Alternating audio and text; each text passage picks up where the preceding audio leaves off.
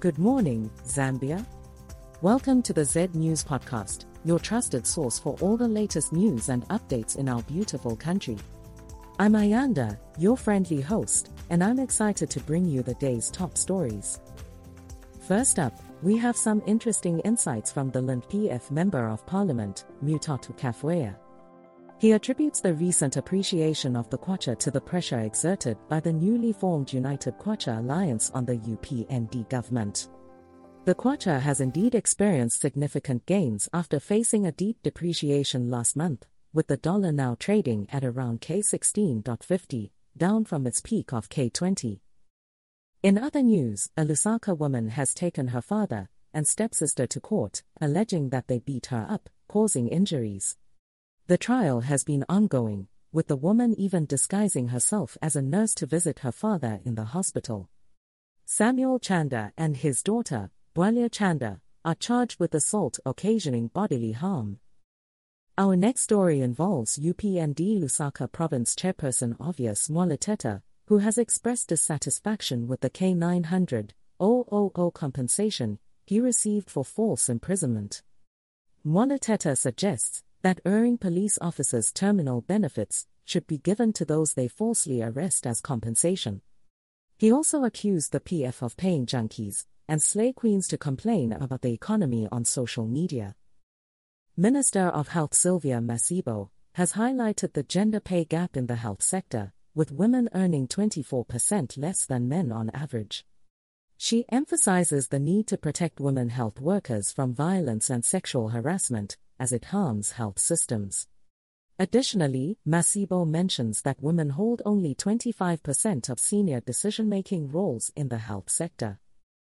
ZESCO has denied responsibility for the Ministry of Agriculture's failure to electrify the Shikabita irrigation scheme, which cost over K29 million. The Ministry of Agriculture's Permanent Secretary Administration, Yvonne Pandu, claims that ZESCO initially agreed to submit payments for the project but later backed out. Chanda Kabwe, former DMMU National Coordinator, has warned that a continued dry spell may lead to food shortages affecting about 2 million people.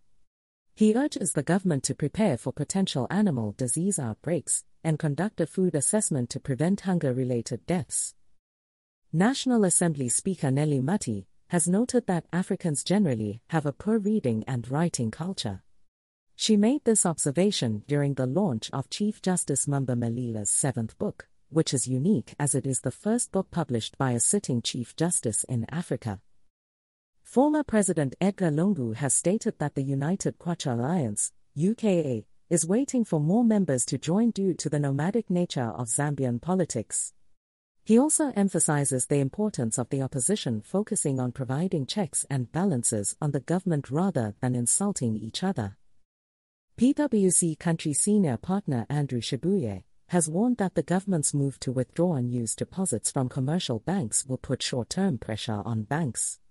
This comes after Bank of Zambia Governor Dr. Denny Kalayalya announced plans to mop up these deposits to address exchange rate volatility. Indini Energy Limited Board Chairperson Watson Lumber has announced that the company will receive diesel through the Tazama pipeline for the first time in early March. Although the change may not significantly reduce fuel prices, Lumber assures that Indini, as a government institution, will not sell the commodity at exorbitant prices. Zambian striker Fashion Sikola has expressed his admiration for Cristiano Ronaldo after swapping shirts with the Portugal star following a recent match between their Saudi Pro League teams. Sikola hopes that Ronaldo will keep his shirt as a memento of their encounter. The Zambia Institute of Public Relations and Communication, ZIPRC, has been established to regulate the professional conduct of all PR and communication professionals in Zambia, ensuring ethical practices, professional conduct, and excellence in the practice of PR and communication. The Football Association of Zambia, FAZ, has announced plans to prepare Chipolo Polo for the 2026 World Cup qualifiers against Morocco and Tanzania in June, following a disappointing AFCON performance. FAZ President Andrew Kamanga expressed confidence in the team's ability to perform well in the upcoming matches.